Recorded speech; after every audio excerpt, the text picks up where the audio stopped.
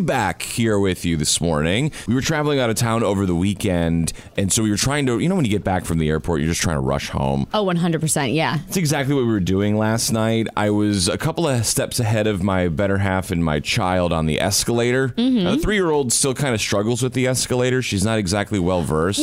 Kids get nervous over those. They're scary to kids. My nieces have the same problem. Yeah, well, all of a sudden I just hear, you need to stop doing that. And I turn around, and it's my better half, Mimi, talking to our daughter, who had found herself turned around on the escalator.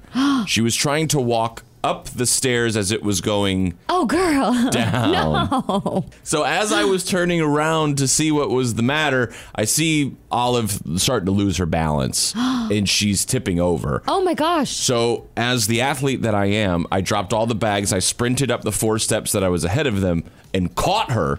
I think I saved her life. I would say so. Yeah, that's not good. People were clapping, cheering. No, they weren't. There was no one around. It was just the 3 of us. But I looked up. Some of us have that parental instinct. Something just sounded wrong, right? Yeah. So I turned around, and there I was. And I'm not trying to throw shade at my partner here, but her mother was just standing there with her hands in her pockets. I was like, what was your plan?